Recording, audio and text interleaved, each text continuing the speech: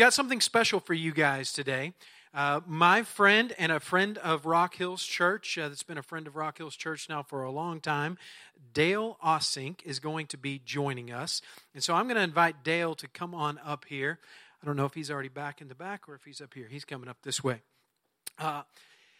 Dale is he is one of the leaders in the denomination that we're connected with for our covering and that helps us as far as a network of churches. And so he's going to kind of share with us today the vision and the heart of the RCA. And so I encourage you guys, give Dale your full attention, and he's got something exciting to share with us today. So if you guys would, let's just join together in prayer. Dear Heavenly Father, I thank you that we have this opportunity today to hear from Dale. I thank you that he's been able to come across the country to join us today. And Lord, we open up our hearts and we open up our minds to whatever you would want to speak to us today. Lord, we welcome you in this place and for this opportunity to grow closer to you. In Jesus' name, amen. Thank Amen. You, thanks, Adam. Morning, everybody. It's good to be here. And it's more than just coming from Nebraska down to San Antonio. Because that's where my wife and I live, is in Omaha. And you kind of briefly speaking here, I have been an ordained pastor for way too long. And in one way, shape, or form, I have actually been on a church staff in church ministry since 1977. So I don't know how long that is. When you get to be this age, you forget most everything. But I've had the privilege of pastoring 3 different churches. One was in Oklahoma City, one was in Dallas, and one was in Los Angeles. And for some reason beyond my thinking, folks invited me to become a leader of leaders in churches. So for 18 and a half years, I have worked regionally in coaching pastors and working with church boards and helping churches birth and helping churches die. And it's just been an awesome privilege to see how God works in various contexts uniquely in very special ways. And for those of you who have been a part of Rock Hills for a long time, I know Dave, I know Steve, spent a little time with Steve yesterday as we kind of surrounded Adam. I was here when you guys actually commissioned your church plant on that Easter Sunday. And I remember Dave inviting us to come up and put flowers on the cross to show how God transformed. Stanzi, how are you? So even though there's a distance between us, just know that my prayers have been for you and with you, and it's great to connect with you today. Here's what I would see for today. One of my objectives is to make Adam look really good, and for Stephen to look really good. So the message, pardon me, and Al to look good, yeah. So that and Evelyn, by the way, it was great to connect with you today. God's been doing a great work here. I know that, and I want to celebrate that with you. And so here's kind of my objective is to for us together. And so I am really speaking from the floor intentionally here because we're together in this. I want to encounter God's word together. And my prayer is that his word will really take root in us, take root in you, in a way that redirects you, maybe just a little bit, but redirects your perspective on your life and how your life unfolds, okay? So that's my objective. And then in addition, as Adam shared, we are all part of a family, a supportive network, and we'll look into that. But on behalf of your family, and Steve McNary was a part of this discernment process, on behalf of your family, we have recognized that God has our attention, that somehow he's grabbed our hearts by the lapels and got our attention and has, from our discernment process, revealed kind of a specific vision that he'd want us to pursue. And so part of today is not only encountering his word and having that change us even slightly, but at the same time, I want to share what that discernment process has revealed as a way of kind of laying that before you as individuals and as Rock Hills Church. Make sense? And I hope to be done by 1:15. Is that what I understand? Yeah, pretty close. Okay. So let's begin by encountering his word. Okay. I've got 3 different passages. The first one is key out of John 15. And Jacques, if you can kind of make that magically appear. Most of what we're going to talk about comes right out of his word. Okay. John 15, key passage here. Humbling, gripping passage. Jesus says, I am the true vine, and my Father is the gardener. He cuts off every branch in me that bears no fruit, while every branch that does bear fruit, he prunes so that it will be even more fruitful. I mean, for me, that's kind of humbling in itself.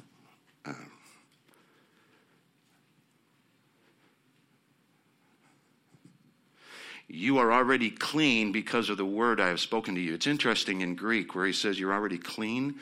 Those of you who are green thumbers, you recognize that plants and bushes that grow, especially with leaves that are close to the ground, oftentimes fall onto the ground. And when it's rainy, as you guys really know lately, unfortunately, that sometimes those bottom leaves end up to be covered in mud and down in the dirt. Well, in Greek, what that means where he's already clean is like, it's like the gardener has already lifted those branches up out of the mud and the dirt and has cleaned them off. So I don't know if any of you have lived in the mud and the dirt, but I have. But anyway, he says that you're already clean because of the word I've spoken to you. Remain in me, Jesus says, and I remain in you. No branch can bear fruit by itself. It must remain in the vine. Neither can you bear fruit unless you remain in me. So I don't know where any of you are in your walk with God today, but just recognize that if your life is to have purpose and blessing to others, you need to be centered in Jesus. There is no other source of that kind of blessing. Jesus says, you remain in me.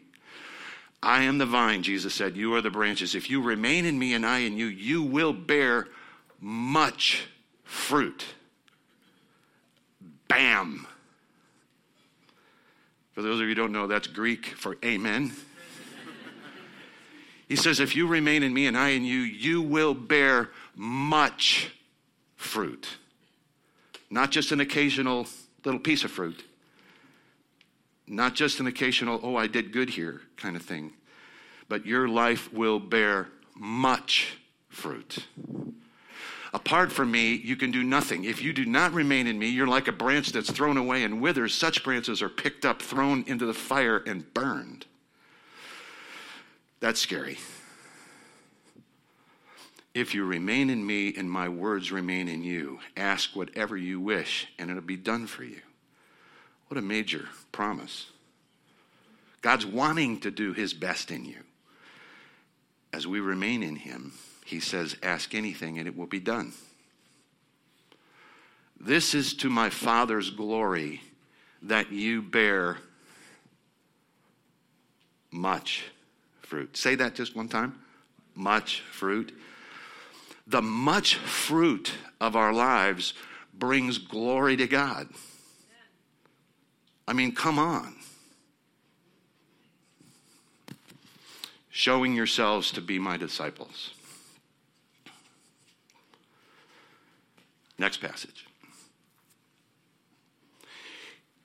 From my observation, this is my deal, so you can take it or leave it. I believe Jesus helps us understand what that much fruit is. Okay? He wants our lives, expects our lives to bear much fruit, the much of helping us understand what does much fruit look like? Look in Luke 10. After this, the Lord appointed 72 others and sent them 2 by 2 ahead of him to every town and place where he was about to go. He told them, the harvest is plentiful, but the workers are few. And Jesus is brilliant as a speaker. He uses common things around them to communicate deep truth.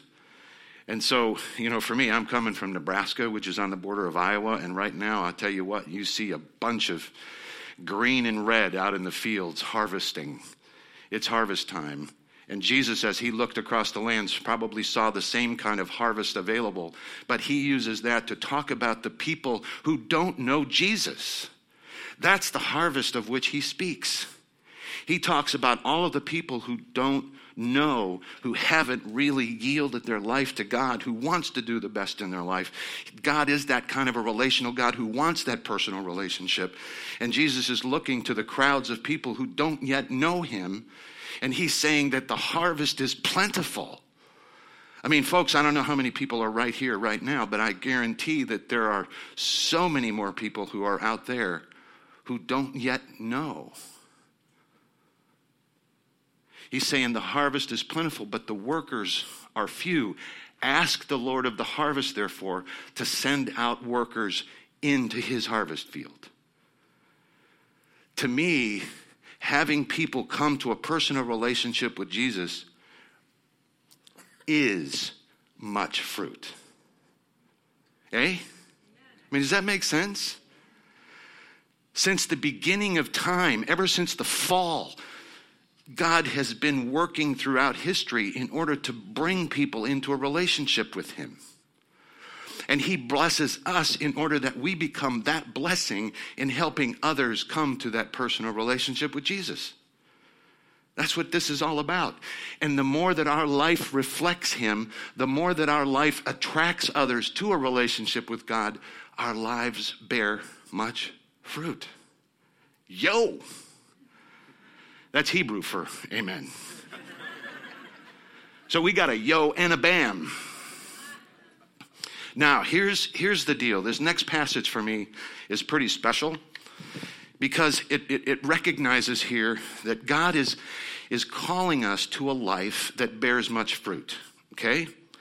That he challenges us. And even the humbling reality that if we're not in him, we're not bearing fruit.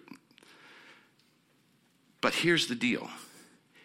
He calls us to that kind of position, but he's going to provide the results. Takes the pressure off. He's going to provide the results. So let's see this out of Luke 9, familiar passage. I love it. Late in the afternoon, the 12 came to him, the disciples surrounding Jesus, those closest to him. And the setting of this, by the way, is Jesus has been speaking in town, and the crowds are getting enormous. What Jesus is saying is attractive. It's changing lives. So he's attracting crowds. And right now, this is the one of 5,000. And I apologize ahead of time. I mean, it was a very patriarchal time, so they only counted men. But in the crowd, there were probably spouses and children, and the crowd could have been 10,000, 15,000, but they only recorded 5,000 men. But the disciples now are faced with kind of responding to the crowd. So look at their first response. It says, send the crowd away so they can go to the surrounding villages and countryside and find food and lodging because we're in a remote place. But Jesus said, no, you give them something to eat. So they answered, well, we only have 5 loaves of bread and 2 fish. Unless we go and buy more food for all this crowd, because there were 5,000 men. But he said to his disciples, okay, so he gave them some instruction, have them sit down in groups of about 50. So the disciples did so, and everyone sat down. And then he basically just asked for what they had. 5 loaves, 2 fish. So Jesus took the 5 loaves and the 2 fish, and looking up to heaven, he gave thanks and broke them. Then he gave them to the disciples to distribute to the people. They all, we're talking 5,000, 10,000, 15,000. They all ate and were satisfied. And the disciples picked up 12 baskets of broken pieces that were left over. Serious? You got a crowd of people because they're attracted to Jesus. Well, kind of take care of them. Let's send them away. No, you do. But we don't have, all we have is 5 loaves, 2 fish. Hey, I'm not going to do anything. Yeah, well, give it to me. He prayed. Everybody was satisfied. And they had leftovers. Once when Jesus was praying in private and his disciples were with him, he asked them, "Who do the crowd say that I am?" They replied, "Well, some say you're John the Baptist, others Elijah, and still others that one of the prophets of long ago has come back to life." "But what about you?" he asked. "Who do you say that I am?" You are God's Messiah. You are the Savior. You are the Son of God. You are the living presence of our eternal Father. In the name of the Father, Son, and Holy Spirit, this is the end of the reading and the encountering of his word. But I pray that by the presence of his Holy Spirit, that word would take root in your heart and my heart and the living of our lives. Amen. Bam. Serious.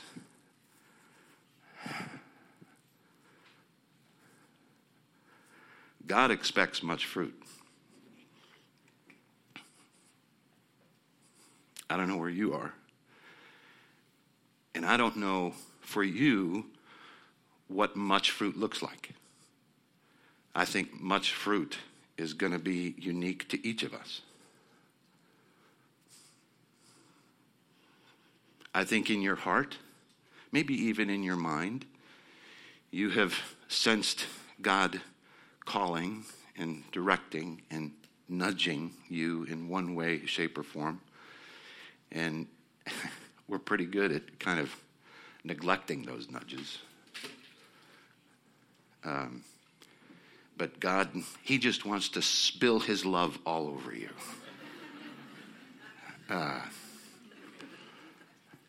So what does much fruit look like for you? Does much fruit look like maybe deepening your relationship with your spouse?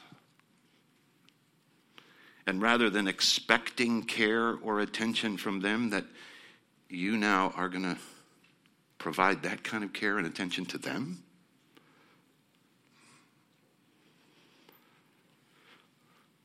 Or as you live throughout all of the duties and responsibilities of your week, again, a perspective is that God is wanting to bless others through you, totally changing the perspective and allowing your life to become that kind of witness, and even the connection you have with people to be that kind of witness to go into the harvest. Anyway, I don't know what that means, okay? Pretty good stuff though, huh? So, with this kind of as a background, again, our family together, the Reformed Church in America, Central Plains Classis, all of those labels don't mean anything, and yet we're part of a family. Matter of fact, my wife and I, we live in Omaha. We have 4 kids, 11 grandkids, and all that means is that birthday and Christmas budget kind of goes way up. But we have a son who lives in San Diego, and he has 3 daughters. We have a daughter who lives in Seal Beach, California, and she has 4 sons. We have a daughter who lives in Rockwall, just outside of Dallas, with a boy and a girl. And we have a daughter who lives in the Omaha area with 2 sons. Our family's great. We're committed to it. We're part of that family. And yet we're separated by all of those miles. But the miles that separate our family doesn't mean any less of a relationship for us. And that's how I perceive Rock Hills. With us, we're part of family. And on behalf of our family, again, as I shared, God somehow has just reached through all of the stratosphere and atmosphere and all this stuff and just has our attention. So I want to share with you what we've discerned that direction to be. So we put together a video. Let's see the video, and then I'll chat about it just a minute.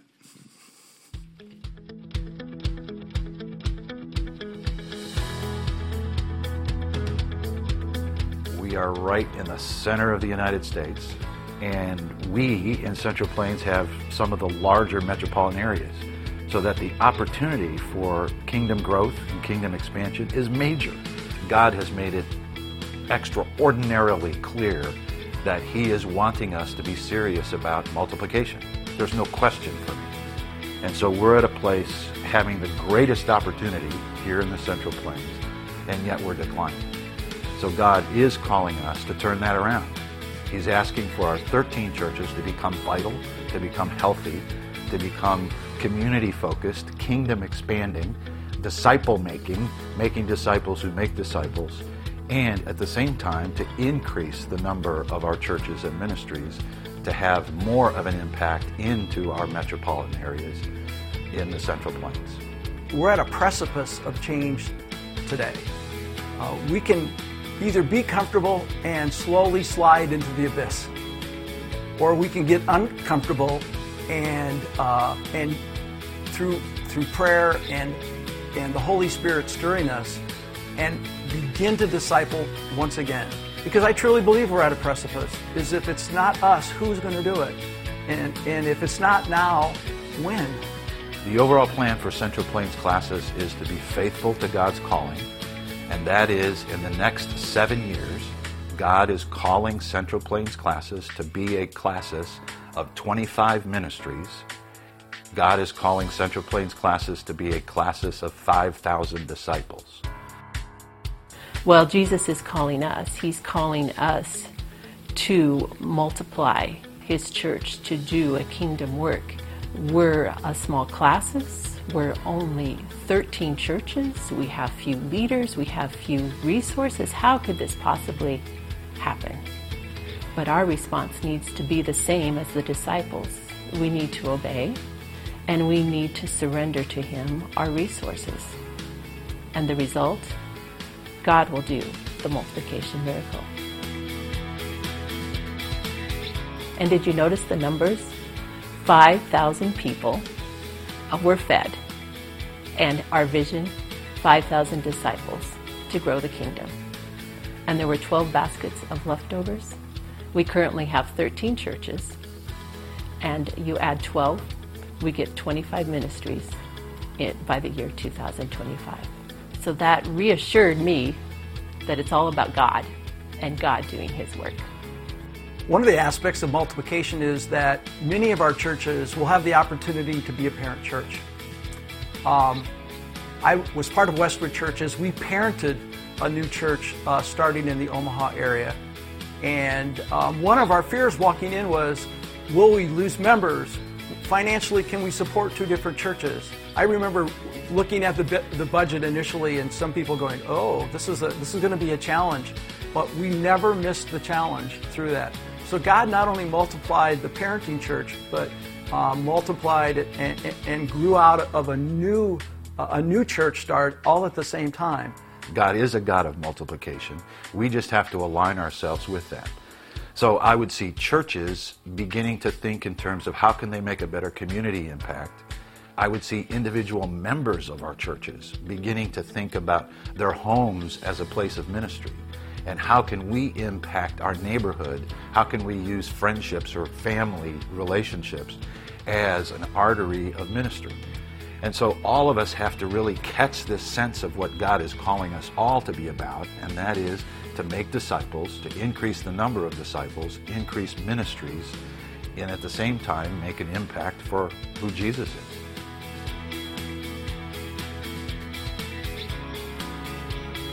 Prayer, I believe, is first and foremost, and kind of the organic growth of resourcing churches to become more effective in discipleship, and financially supporting how God would call each person, how they could financially support this vision.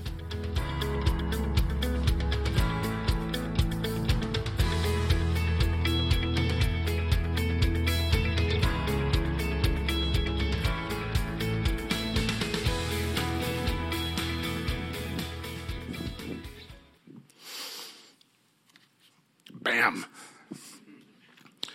And I'm not kidding.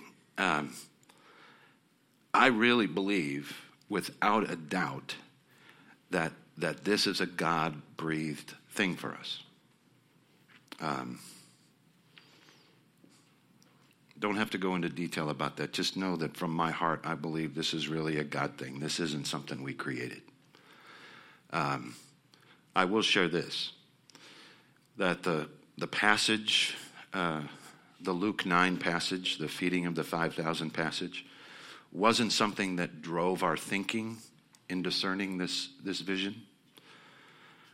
There was a group of us, and it started mid-2016, onward, where there was an affirmation of Central Plains leaders saying, we really believe God calling us to multiply for whatever. So we put together a multiplication team, and that's where Steve McNary is a part of that, and others, Rick and Linda, who were in the video, myself.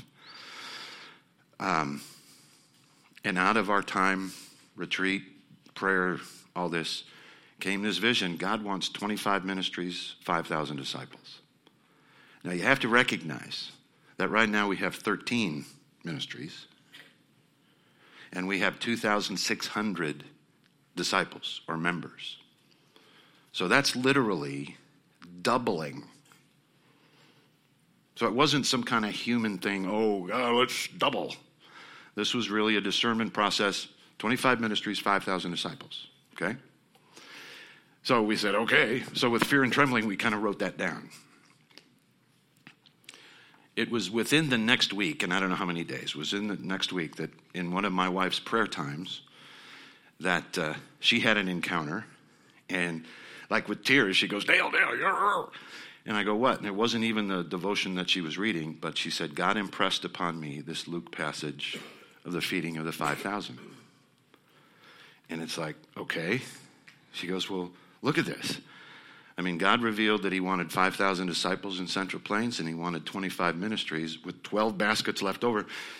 So for her, that was a major thing in her heart. So she called Linda.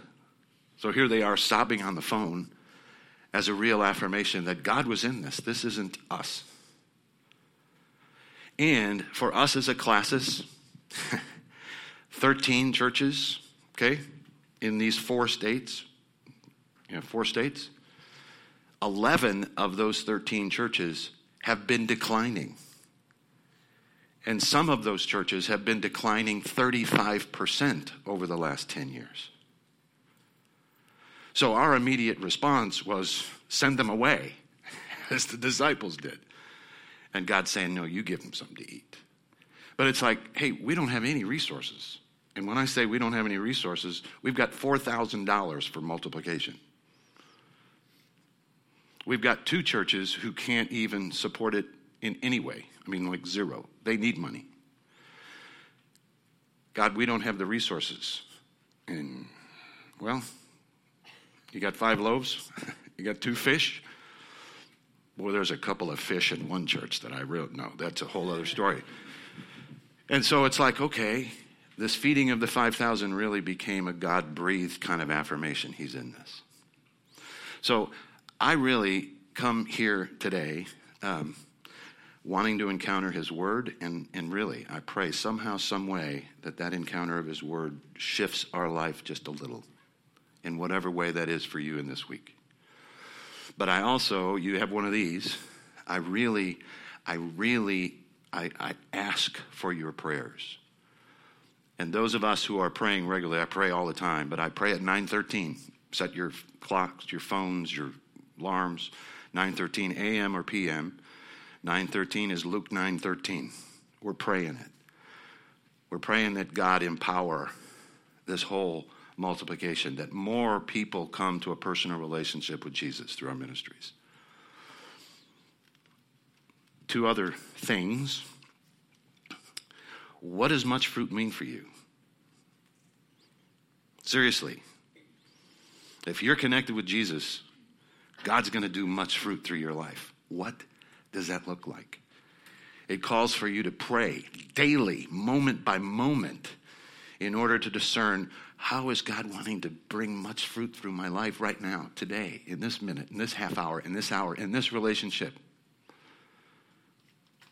Please discern how God is wanting to bear much fruit out and through your life. And corporately as Rock Hills. Folks, you've got empty chairs here. God knows the people who he wants to come and fill those chairs, because he is longing for a personal relationship with people who only you are able to become that spiritual bridge. There's no question. The harvest is plentiful, Jesus said. Pray for the workers to go into the harvest, which means I'm praying for each one of you to be one of those workers in the harvest. And that doesn't mean, my goodness, that doesn't mean you need to thump the Bible at everybody. Matter of fact, the Bible thumpers for me turn me off. Hey, I'm going to tell you a quick story. In seminary, you got to read volumes and volumes of stuff that's way over my head. So I always sought the smart folks and was in study groups. So I don't have to read maybe a fourth of what I needed to read, and then we'd get together in a study group and they'd share with me what they learned, which got me through. And we had 4 kids by the time I was 25, so, anyway, we'd have study groups in my house so I wouldn't have to pay for babysitters. So we're sitting around in the dining room, we're having this big theological discussion about the atoning work of Jesus. The substitutionary and propitiation and expiation, and we're into this theological discussion, and there's a knock at my door. God forgive me for saying this. But anyway, so there's a knock at my door. So I get up and go, and the kind of thing, you open the living room door, and then there's this glassed-in porch, and there's a glass door at the thing, and there were 3 steps outside of the glass door with no landing. So when I open the living room door, there's a guy standing literally right up against the glass of the door, and another gentleman 2 steps behind him. So now you have to remember, I'm coming out of this theological thing, so there's this whole cloud in my head. So I go and I open the door, and without saying hello, greeting, or, how are you, or anything like that, this guy said, "Have you met the Lord?" And something kind of twitched. And without hesitation for me, I reached past him to the guy on the stair, 2 stairs behind him. I said, "No, but it's a pleasure to meet you." I did confess that to God and got forgiveness. But the in your face, there is a way that God's going to use that to bring people into a relationship with him. But for me, that's more of a turnoff, and that's my problem. It's out of the normal living relationship that you have with others, where you are able to share the way that God's love has changed your life, to bring them into that relationship. And with that kind of perspective in everything we do, God is able to do his miracle. The results are not up to us. He's responsible for that. Let me share one other story, one other thing that's impacted me. This is a big deal.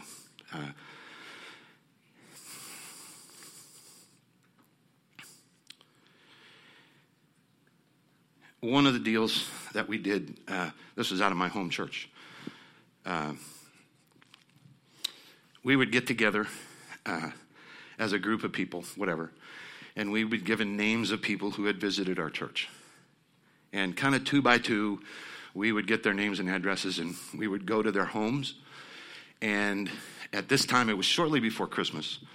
And the whole objective was to just say Jesus loves you. Not to have coffee or whatever, just Jesus loves you. And so we were given little gifts to hand out. So we go do this, get to the church, get our names, we all do our thing, and then we come back, and of course you got to have hot cocoa and cookies, and you got to do your Christian kind of eating thing. And so as we're back after that evening, George shared something that was pretty odd. So he goes, I had the name of this one lady, Rethel, and so he says we went up, and it was kind of a back stairs entrance to kind of a whole set of apartments above this people's desk exchange. So he said I went up there, and he says I knocked on the door, and he goes, I could hear some rustling and stuff inside. He said, but I looked, and couldn't see anything through the door. And so I thought that was strange. It's kind of like, okay, if I'm here and I hear somebody, I'm going to. So he knocked again. And again, some rustling, heard some noise, and nobody answered. So he even looked to the side window over here and couldn't see anything through the window. And he goes, well, I'll try. So he knocked again. He knocked a third time. And he said, after that, he goes, the door opened just a little bit. And there was just this little lady standing there.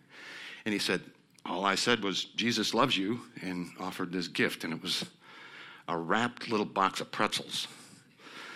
And it said, Jesus loves you. And he said, she reached out, took the box, and closed the door immediately.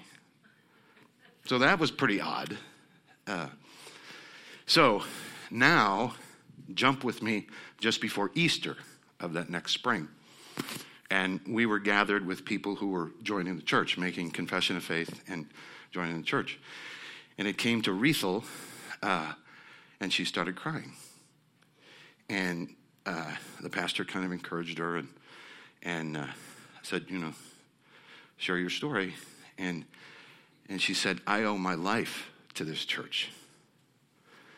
And as she continued on, she shared that it was before Christmas that she lost her job. She was a single mom with 2 kids. And she said, I could not at all in my mind put together how I was going to make this work. I was behind in rent, behind in utilities. I couldn't make any payments. I didn't know how I was going to provide food for my kids. She goes, I didn't see any way out except, she said, that I would take my own life and the lives of my kids. And so she planned it out, and she did it. She actually taped the little drapes, curtains around her door and windows, and got her kids into the kitchen. And she says, I turned on the gas of my stove. And she said, and there was a knock at my door. She said, I didn't want to hear it. I didn't want to deal with it. And she said, then the knock came again. And she says, somehow, some way, God just told me, just open the door. And she says, I went over after the third, and she goes, I opened the door, and she goes, there was George. And all he said was that Jesus loved me. And she says, it changed my whole life. Matter of fact, it gave me my life. I mean, serious? How many of those kind of harvesting, bearing much fruit moments do we miss because we're more concerned about our own stuff? Hey? God help us. Forgive us. But we desire a vital relationship with Jesus in our own lives. We've struggled so much with our own thinking and our own struggles. We have looked for those around us to be our support, to listen to us, to care for us, to surround us. But gracious God, your word, the encounter with your word in these moments begins to change that perspective. Because we, out of a real relationship with you, we desire now to be present to those around us, even those closest to us, our spouses, our kids, our parents, our neighbors, our work. We desire now to become present to them for the sake of your kingdom. Because God, out of our relationship with you, we desire that our lives bear much fruit. For we pray in the name of Jesus.